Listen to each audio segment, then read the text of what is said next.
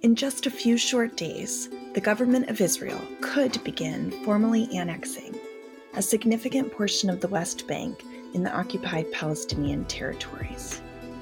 As the leader of an ecumenical and nonpartisan organization focused on advocating for a just and lasting end to the conflict in Israel-Palestine, I'm deeply worried annexation will entrench inequalities and abuses of Palestinian human rights.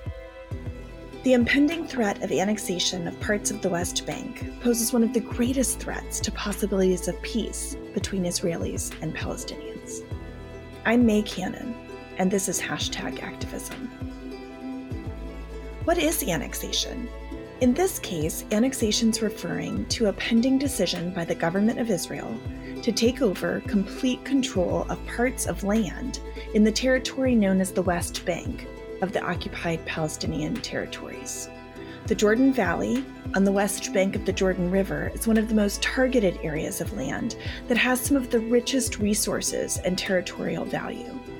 The areas in question and under threat of annexation include plots of land where Israeli settlements have been built on land owned or designated by Palestinians, establishment of a Palestinian state. Concerns for a just peace and opposition of annexation should not be a partisan issue, but rather Democrats and Republicans should maintain policies that will ensure the U.S. can play a proactive and constructive role in bringing about a comprehensive and just end to the conflict in Israel and Palestine. Earlier this week, as a part of my commitment to speak out against annexation, I joined over 30 Christian clergy and leaders from across the country in letters to both the Republican and Democratic national committees. In the letter, we ask both political parties to adopt platforms related to Israel and Palestine that affirm both a commitment to Israel and its security and a commitment to Palestinian rights. The platform should include clear opposition to the ongoing occupation, settlement expansion, and any form of unilateral annexation of territory in the West Bank. The letter from Christian leaders is a part of a growing chorus of interfaith voices united in shared Jewish and Christian values, calling on both parties to take seriously the need to oppose annexation, settlement expansion, and the ongoing occupation. J Street, the pro-Israel, pro-peace organization, which has emerged as one of the strongest voices in the U.S. Jewish community opposing annexation, launched a campaign to ensure leaders in both parties hear loudly and clearly the call for platforms that emphasize an ongoing commitment to Israel alongside of a call for Palestinian rights, something that's been absent in previous iterations. Christians in the United States must stand alongside Jewish allies and others and oppose annexation. We must also call for an end to the ongoing occupation of the Palestinian people that's been in existence since 1967. Why do so many U.S. Christians and Jews oppose annexation? Put simply, annexation, settlement expansion, and occupation hurt both Israelis and Palestinians. While Palestinians bear the brunt of the harm, these policies actively work to discourage a peace process, create further fractures within Israeli and Palestinian civil societies, and contribute to regional instability that will make both Israelis and Palestinians less safe. And Palestinian Christians are particularly vulnerable to the impact of annexation. Without a change in policy and an end to the occupation, in coming years, the small yet powerful Christian community in the Holy Land might not remain in the place where our faith began. Here talking to us today about what life is like as a Palestinian Christian is pastor and leader Munther Isaac. Munther holds his PhD from the Oxford Center for Mission Studies and is the academic dean of Bethlehem Bible College in Palestine and director of Christ at the Checkpoint. He's also the pastor of Christmas Evangelical Lutheran Church in Bethlehem. He's the author of From Lands to Lands, From Eden to the Renewed Earth, a Christ-centered biblical theology of the Promised Land, and of a new book published by InterVarsity Press called The Other Side of the Wall, a Palestinian Christian narrative of lament and hope.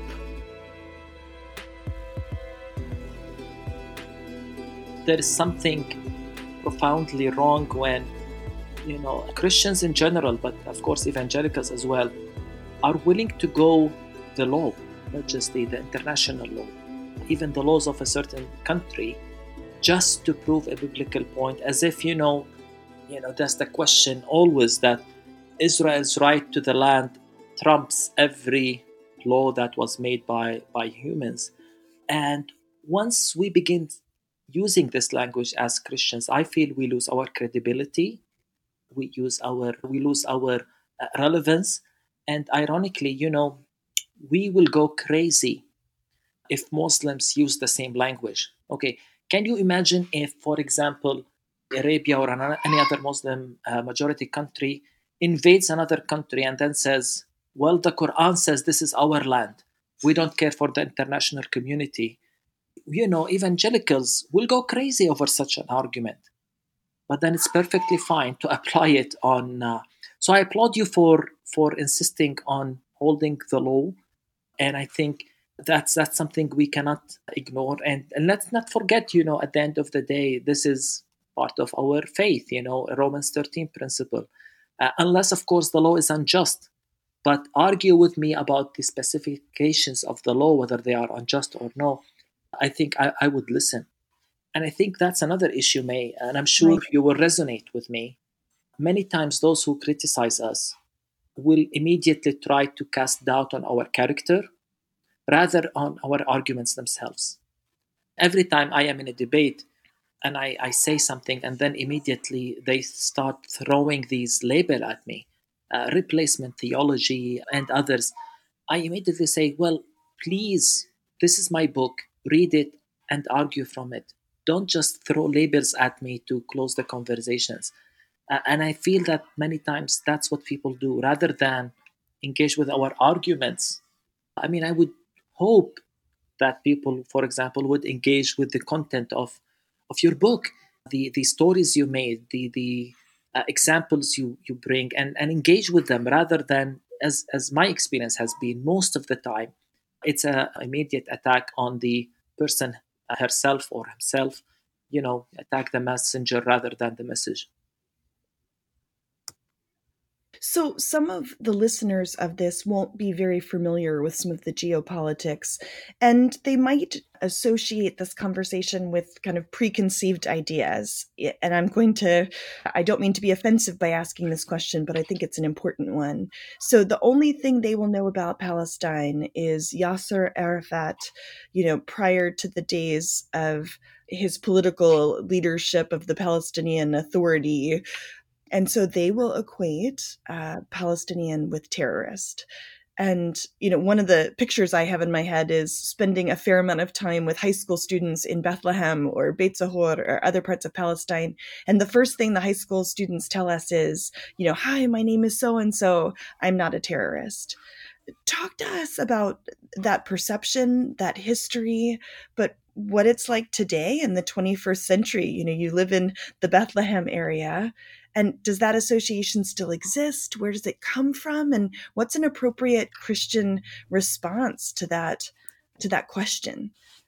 Unfortunately, that perception still exists, and I am still shocked that it's still we're in the 21st century and people don't realize that Palestinian Christians exist, for example, or have never met a Palestinian, yet still build whole perceptions about Palestinians in general. And usually we say, have you met a Palestinian? Have you been to a Palestinian city, whether it's Hebron, Nablus, or Bethlehem? And one of the common things we hear repeatedly, more over and over again, is the shock that people have when they visit our land and meet with Palestinians, spend time with Palestinian families, or just in any normal discussion, and come back shocked and say, "Oh, Palestinians are nice people." And to me, sorry, that's offensive. Of course we're nice people. What's the shock? What's the surprise here? But that's a reflection of a long paradigm of thinking that equates the word of us versus them. Those who are not like us cannot be nice as us, as if that's the perception or that's the understanding. So why would anybody think that a Palestinian must be. Every country, every nation has its bad apples, I'm sure. I'm not saying that all Palestinians are angels and so on, but the whole process of stereotyping, even demonizing a whole nation, is very unchristian, is very unchristlike. That's not how we reflect our Christian stereotype and demonize people. Um, I had to go through this process. Sometimes, even when we engage in conversation with Christians and present our perspective as Palestinian Christians, we get the impression or the response of those who listen to us. Why didn't you, for example, criticize terrorism? Why didn't you say something about the violence of Hamas? Why didn't you emphasize Israel's right to exist? And so, what happens here is another way of, again, imposing a narrative on Palestinians. Basically, the message is before I am even qualified to speak as a Palestinian, I must denounce, every time I speak, I must begin by saying I'm not anti Semitic, I denounce terrorism, Israel has the right to exist, and only then I can speak. These preconditions that are always put on us before we even begin speaking. Again, that's very offensive to us, and that's very, in a sense, dehumanizing, as if, just because we're Palestinians, we have to distance ourselves from that. And of course, we have made all sorts of statements if people actually care to search about what we believe about these things. But again, it's the whole idea of labeling, characterizing people to discredit the message. As you've been talking, I've had kind of memories coming back to me, and some of my own experiences being blessed by Palestinian people. I don't know if you know, when I lived in Jerusalem, I was kind of adopted by a family. And so I have a Palestinian teta. I always blame the Palestinians, Munther. She fed me so much. She was always saying, hutti, hutti, put more on your plate. And, she made this amazing food and practiced such incredible hospitality. And so I have these pictures. I have these pictures of her as a grandmother. And then I have this picture of a family that I was with whose home is right by the separation barrier, which of course the Palestinians call the apartheid wall and the Israelis call a security fence. And, we can talk about that. But this family had just had their home demolished for the third time. Mm. And the family in the midst of the rubble literally made us tea and served us out of the nothing that they had had. I mean, virtually everything that was in the home was destroyed. And so the hospitality is not just like a kindness type of hospitality, but it's a warmth that's overwhelming. It's honoring an honor code in our culture, which is hospitality. You cannot break that code. You cannot, but always in all circumstances, show hospitality. And that's precisely what that family is doing. And yes, what you shared is what many people share. I always challenge visitors who come to the Bible College and stay in the Bible College. I say, in the night, I advise you to go walk in the streets of Bethlehem. And I'm willing to bet chances are very high you will end up in a house talking either about politics or religion. Because, this is our nature. We love to engage in conversation. We love to invite people to our homes. That's part of our culture. So talk to us about politics and religion. Specifically, I just mentioned the wall. And one of the things that can be found in gift shops throughout Bethlehem are the nativities made out of olive wood, beautiful artistry, ornaments for Christmas. But one of the nativity scenes actually has a wall in it that divides Jesus, or Mary, I suppose, before Jesus was born, from being able to get to Bethlehem. What's this wall all about, and what are the realities of the politics that you live under? Yes. For us, when Palestinians do such an art, or such an example, is Palestinians, and particularly Palestinian Christian artists, trying to express our reality in artistic ways. And of course, all these things, our art, our culture, faith and religion, but you have to understand that religion here is also related to our culture, because Jesus is a Bethlehemite, The nativity scene is in Bethlehem. So we're not trying to offset something from outside into our reality. And so Bethlehem today, if you talk to any Bethlehemite, he will say or she will say, we live in a big prison. Because from one side, we're cut off from Jerusalem by the wall, and from the other, we're surrounded by Israeli settlements. And I cannot overstate the impact, the psychological impact of the fact that we cannot go to Jerusalem as Bethlehemites. We're being cut from something that we feel we have a spiritual connection to. In addition, of course, to a strong economical connection. And I can still remember, and you might be surprised to know that, May, because you've been visiting our land since the wall or after the wall. But I can still remember how we used to go just outside of our house in Beit Sahur, which is outside of Bethlehem, stop the bus from outside of our house, and it takes us straight to Damascus Gate in 15 minutes.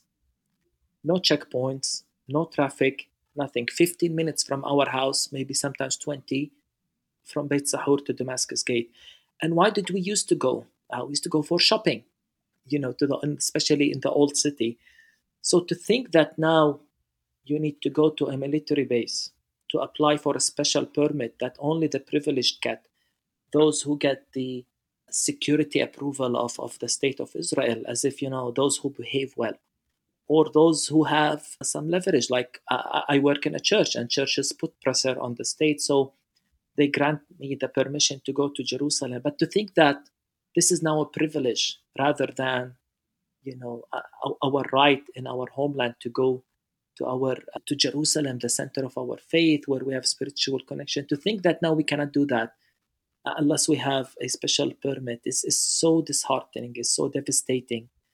Let alone the fact that the wall took so much land. So the idea of living in a big prison is something that many Palestinians will say, and so it's no surprise to see it expressed in art, even if it's a religious art like the manger set. And I think it's important for people to understand, as you're talking about permits, and you said, some of the privileged or people who are good, quote unquote. I think it's really important for people listening to know that the permit system is incredibly discriminatory, and that it's very difficult for young men, in your age demographic, to be able to get permits. So often a grandmother might get a permit and a mother, but not a father or a son. And so for families to be able to go to worship in Jerusalem, or just to shop, or to see relatives who live 10, 15 minutes away, is made virtually impossible. And then if you can get a permit, you can't take your car. So the cost to be able to even travel there, you have to have someone meet you, or, just the travel logistics alone make it difficult, if not impossible. Yeah, the cost, the hassle, but also the psychological effects. Say, for example, and you know that very well, May, if you visit Bethlehem and you rent a car that allows you to travel and cross as an American from Jerusalem to Bethlehem, and if I try to ride with you, at the checkpoint they will stop you. They will allow you to go, but I have to go through the machines. I have to be searched. I have to go walk, stand online, and you know how it is. Could take sometimes from 5 minutes to 30 minutes, even more. So yes, there is also the element of control. And an element in which there is discrimination. Let's say it as it is. We Palestinians have to go through the checkpoint walking, get searched, but Americans and foreigners and Israelis don't have to go through the same thing. Right. So you have written this profound book that just came out this week, The Other Side of the Wall, a Palestinian Christian narrative of lament and hope. What inspired you to write the book? Where did the book come from? Yes, the book came from the desire to speak not just my story, because the book includes elements of my story, but the story of my people who have been for a long time marginalized and ignored, even silenced, and cast on the other side of the wall. And I use the metaphor of the wall to say that the wall is more than just the ugly physical concrete structure. The wall has always been there in the minds of, Western theology and Western Christians, who oftentimes, for the most of the time, speak about our land only from the perspective of Israel and the Jewish people, as if Israel was established on an empty land, as if we don't exist. And in the same way, the vast majority of pilgrims, Christian pilgrims who visit the Holy Land, spend the vast majority of the time on the Israeli side of the wall. So I wanted to say there is another side of the wall. There are people on this side with a narrative, with a story, with faith, with struggles, struggling even to stay, struggling to survive here. Stories of not just lament and resilience, but also stories of hope. So I tried to kind of give voice to the Palestinian Christian community, our faith, our stories, through insights into my story, but at the same time, our sermons and the voices of many other Palestinian Christians that I try to highlight in this book. Well, I think it's an incredible resource, and I'll highlight it, in the second part of this podcast as a way for people to be able to engage. So I'll encourage people to pick it up. And it seems to me that it's an extension of the work that you've been in thus far. So you've been leading the Christ at the Checkpoint conference, which is where I think I first met you back in 2010 at the very first event. I'm very proud. I was the first person to register for that way back in the day. But tell us about Christ at the Checkpoint and what that's all about. And if I'm not mistaken, May, you also led the devotion in one of the days of the conference. And yes, I did. The idea of Christ at the Checkpoint came really, we were trying to do two things. The first is respond to the questions, but also to the positions of many evangelical Christians, but more than just evangelicals. But to be honest, mainly in the beginning, our idea was to target evangelical Christians. Because of our connection at Bethlehem Bible College with the evangelical community, many would come and visit, even church groups, pastors, theologians. They would support our work when it comes to preparing leaders for the ministry, for the kingdom. They would applaud our faith, but they will always make it a point to tell us that we are wrong theologically and politically because we have to side with Israel, even though we're Palestinians. And even though we have stories of land being confiscated from our families, or people dying in wars, or refugees, or going through the trauma of the occupation, they would try to tell us we're on the wrong side, and also we're on the wrong side theologically. Over the years, this led to many conversations. Sometimes they were in the form of lectures, workshops, or private conversation, until one of our the leaders back then at the college, Alex Awad, came with the idea, well, let's have a conference on this. Let's invite our evangelical friends and let's talk about the land. Let's talk about the theology of the land. But more than that, let's talk about reality on the ground. And so here is the second important component of Christ at the Checkpoint. We wanted to think together with our evangelical sisters and brothers who come to support us. What is a Christ-like appropriate response to the conflict? What would Jesus say or do if he is to stand in front of a checkpoint today? Hence the idea, Christ versus a checkpoint, a conversation between our faith and our reality. And the reason from all of this is important. We want to challenge evangelicals to make a shift in the way they look at our land and the whole situation, rather than looking through the lens of prophecy and end time and eschatology. Please look at the land through the lens of peacemaking, through the lens of justice, address the realities on the ground, and help Palestinians and Israelis live in peace together. So that's what we try to do in Christ at the Checkpoint through the form of 5-day conferences that we've been doing every 2 years.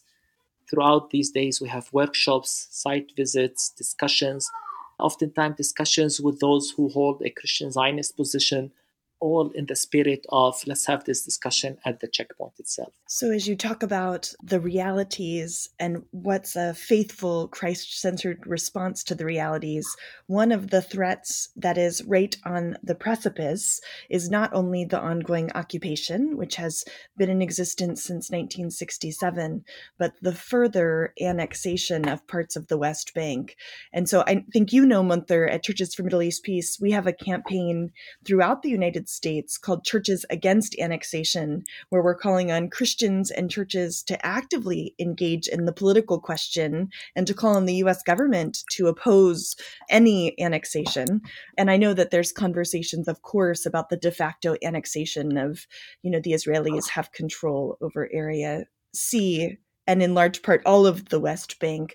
But what would be your words of what the threat imposes? What's wrong with the annexation? What's problematic about it, let alone the fact that it's illegal by international law, which is kind of where we started from, several minutes ago. But talk to us about the implications of annexation for Bethlehem, for you, for the Palestinian people. This is a very, very serious issue for us because most likely annexation will put a very, very big blow to not just the two-state solution, the idea of Palestinians having the dream of nationhood and independence, but then create a reality on the ground that can be only described using the words apartheid, discrimination, gated communities where Palestinians live inside the cities only and Israel controls everything outside of the city without any geographical continuity between our communities other than a road that is controlled by Israel.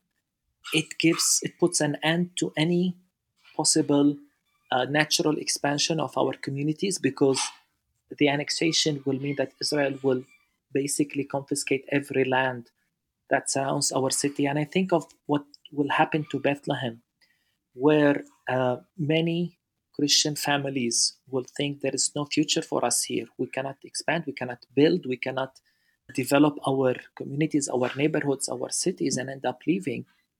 Because at the end of the day, you get tired from crossing checkpoints just to go from one Palestinian community to the other, from Bethlehem to Ramallah, from one Palestinian city to the other, from Bethlehem to Hebron, from Bethlehem to Jericho. And oftentimes these checkpoints, of course, many incidents and people die on these checkpoints or so on.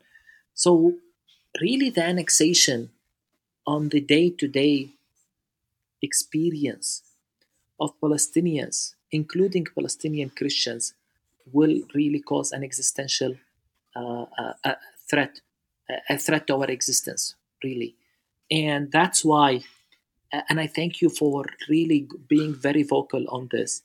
And that's why every church leader, the heads of the churches in Jerusalem, evangelicals, Protestants, Catholics, have spoken against the annexation and have spoken in strong language that this is extremely dangerous.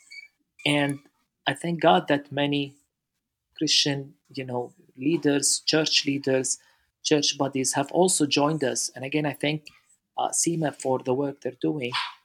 Yet at the same time, it remains incredibly frustrating and shocking to me, the excitement of the big portion of the evangelical community about this. I'm not saying everybody, of course, but the fact that many would say, we don't care what Palestinian Christians think. We don't care what the heads of the churches in Jerusalem think. We don't care about the ecumenical partners or the church bodies. We know what's right. We don't care about the international law. We don't care of what threat this will put on the peace process or on the future of Palestinian Christians. We're right and everybody's wrong. And I cannot, for the mind of me, understand this mentality. And going back to what you were saying several minutes ago, for people who've been there, who've traveled to the Palestinian territories, met Palestinian people, but even for geopolitical experts, there's no question about what's happening. And so I would actually cite one of the former members of President Trump's cabinet, the former Secretary of Defense, General Mattis, said exactly what you said, Munther, about apartheid. He said if there's further confiscation, if the occupation continues, and annexation wasn't on the table when he was at the Department of Defense the way that it is in this particular moment. But he said if this continues, this is nothing but apartheid. And most people don't know that. I mean, he's a general who, it was working for a Republican administration. And so I think in that regard, one of the things I really want people to hear is this is not just a polemic advocacy campaign that's elevating the rights and aspirations of the Palestinian people in any way, shape, or form over their Jewish neighbors or, the aspiration of Israeli citizens, be they Palestinian or Jewish Israeli citizens, that this is actually fundamentally issues of international law, human rights, and equality, where Yes. the Palestinian people for decades have been living under oppression and occupation. And this is fundamentally about the injustice and oppression of the Palestinian people, confining us within cities or communities, crowded ones, and making, as I said, linking these cities with a road that Israel controls. I mean, it's so dehumanizing of Palestinians. Yes, it is going to create a very unhealthy, a very dangerous situation. And again, my fear is that this will ultimately, from one side, for sure it will not lead to peace. It will only lead to more unrest. And of course, as always, we will be blamed as Palestinians. And my fear is that this will explode one day into more chaos and violence. And my fear as a Christian leader that our land will be emptied of its Christian population, especially in the Bethlehem area where most Christians live. I mean, if the idea is to turn the Holy Land into what we said, a Zionist Christian fairyland, where you only come to say, oh, this is the lake where Jesus, was on a boat in Galilee, or this is Nazareth where Jesus lived, or this is Bethlehem, and not care about the Christian community, or if even there will be a Christian community in the future, and just treat our land as a fairyland. I think it's very sad. It's a very very serious issue that we're facing. This is not just we're complaining about a certain unjust law that can be translated into a gray area, as you said, May, and thank you for that. It's clear cut, not just unlawful, but also unjust. And so, with your pastoral identity leading the Evangelical Lutheran Christmas Church of Bethlehem, many of the people listening are followers of Jesus or self-identify as Christian and evangelical even. What would be your word to them? What's your word to Christian in the United States? My word is that you cannot continue to ignore our presence, our existence, and our message and voice. You cannot continue to ignore our opinion on things, because these things impact our daily lives. I mean, if you truly consider us your sisters and brothers, you have to take our position and message seriously, especially when we say that we're talking about something that might pose a threat to our existence. Our message will be come, say, and then go and make a judgment for yourself. Come and engage with us. Come to the other side of the wall, if I might borrow an expression from my book. Come to our side of the wall. Listen to the story from our experience. See for your own hand or your own eyes, what it means to lose a land that you've lived in and inherited, that you farmed and inherited for many, many years, where you have your homes and all your memories. Uh, and I would also say, I would challenge my evangelical sisters and brothers. What's the gospel for the Palestinians? If that's the message you have for us, that, you know, sorry, you've been living here for hundreds, if not more, of years, but this is a prophetic time, you have to leave. I mean, seriously? Or this is a prophetic time, God is fulfilling prophecy, you have to live as a second class citizen. So, my message is, please, I plead with you, step into our side of the wall. See the experience as we live it, walk in our shoes, and help us keep a Christian presence here. And remember, and you said it very well, this is not about excluding or denying or destroying Israel. This is not about willing to kill every Jew or destroy Israel. No. I mean, at the end of the day, we have said it over and over, whether it's our political leaders, but here I'm saying about our church leaders. Our vision is one of coexistence. Our vision is one of, as I articulate in my book, sharing the land. If I may even borrow from Martin Luther King, my dream is to see a day in which my children will have Israeli friends and together they will play at the table of brotherhood. But right now we have occupation. Right now we will have annexation, and this will not make this possible. So yeah, that will be my message to my fellow evangelical sisters and brothers. There are so many things that we can do to support Christian leaders like Munther Isaac in Palestine and to be constructive advocates for a just peace between Israelis and Palestinians. If you're just getting started and maybe don't know some of the issues that this episode's talked about, take a look at my chapter in Beyond #Activism that provides an introduction to the Israeli-Palestinian conflict.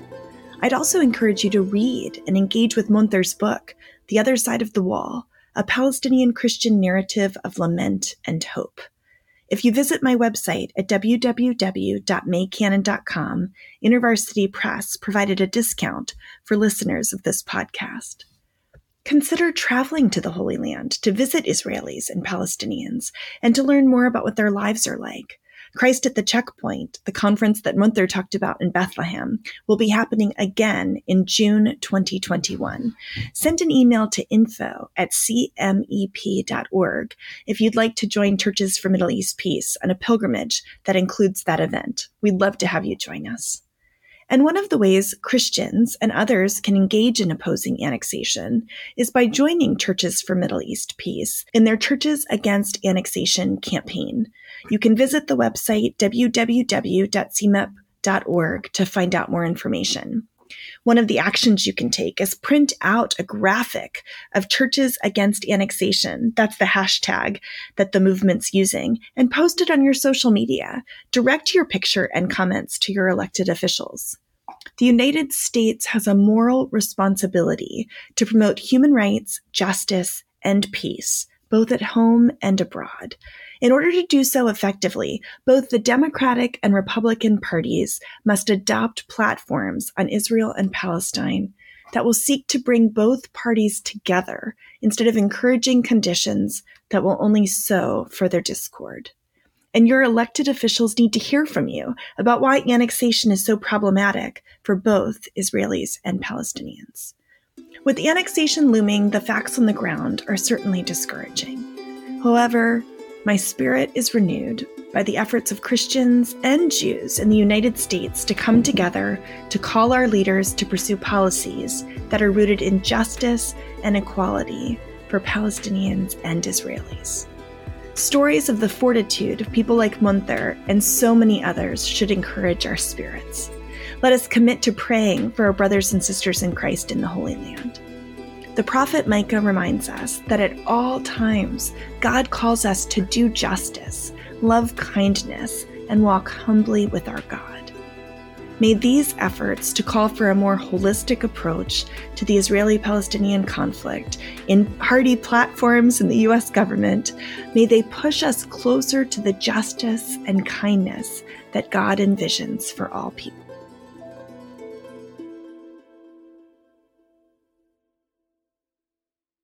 Much of the content from our conversations during episodes of #Activism come from my upcoming book, Beyond #Activism, Comprehensive Justice in a Complicated Age, out with InterVarsity Press on May 26th. You can pre-order your copy today at a local bookstore like heartsandmindsbooks.com or wherever books are found.